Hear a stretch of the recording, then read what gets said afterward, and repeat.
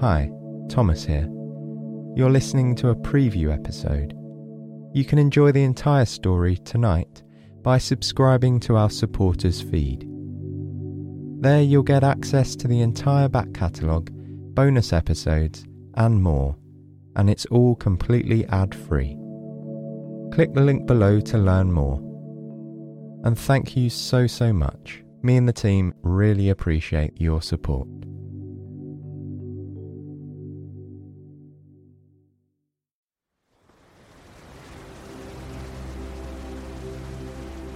The city is quiet for the moment, and the cool morning air feels fresh, scrubbed by the sea breeze.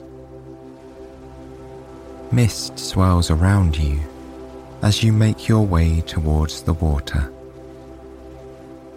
The marine layer is thick at this time of day, like a blanket of fog hanging over the coast. This rich bay ecosystem teems with life. It's home to more than 300 species of fish, over 30 kinds of mammals, and nearly 100 types of birds. It's also the site of an underwater chasm deeper than the Grand Canyon. The thought of viewing the natural beauty of the area and its creatures is what draws you towards the bay this morning. Today, you have nothing to do but wander this spectacular waterfront. For thousands of years, indigenous Americans have lived along the Monterey Bay. The abundance of fish and other wildlife in this aquatic paradise have made it a thriving place to live for generations. As a city, Monterey's history stretches back to colonial Spain's exploration of the land that would become California. It began in 1542, when a Spanish explorer became the first European to see the bay, long after the people who had been living here for generations. He named it the Bay of Pines, a fitting description for this part of the coastline, whose mouth is, indeed, lined with pine trees. The name stuck only briefly, though. 60 years later, another Spaniard landed on the shores of the bay. He renamed it in honor of the Count of Monterey, who was Viceroy of Spanish colonial America, known as New Spain. As you walk towards the water, you pass through the historic Custom House Plaza, an irregularly shaped open area where red bricks cover the ground. It's bordered on one side by the Custom House itself, a 19th century building with a covered porch held up by pillars wrapped around it.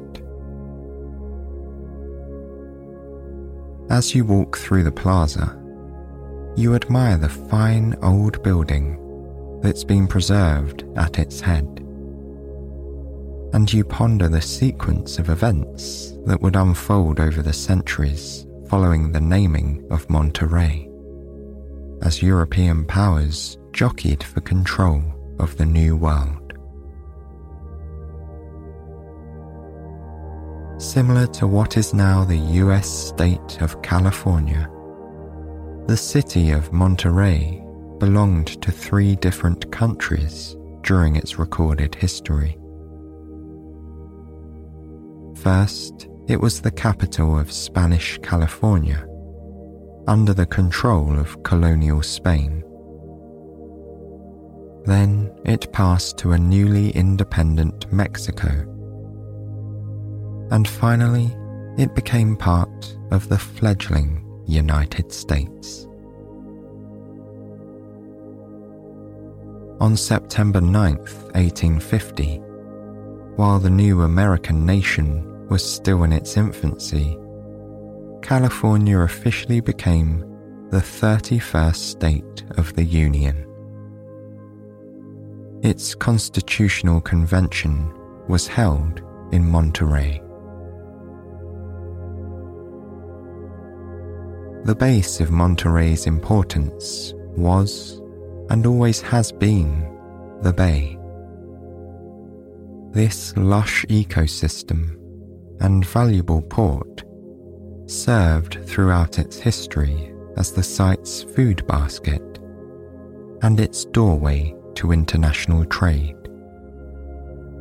It was once a major fishing and whaling port before the preservation of its waters towards the end of the 20th century. Strolling at a comfortable pace, you soon reach the water. Here, you have a choice to make. You could turn right and follow the bay inland, or turn left and follow it out towards the Pacific Ocean. Instinctively, you head towards the ocean, into the wind.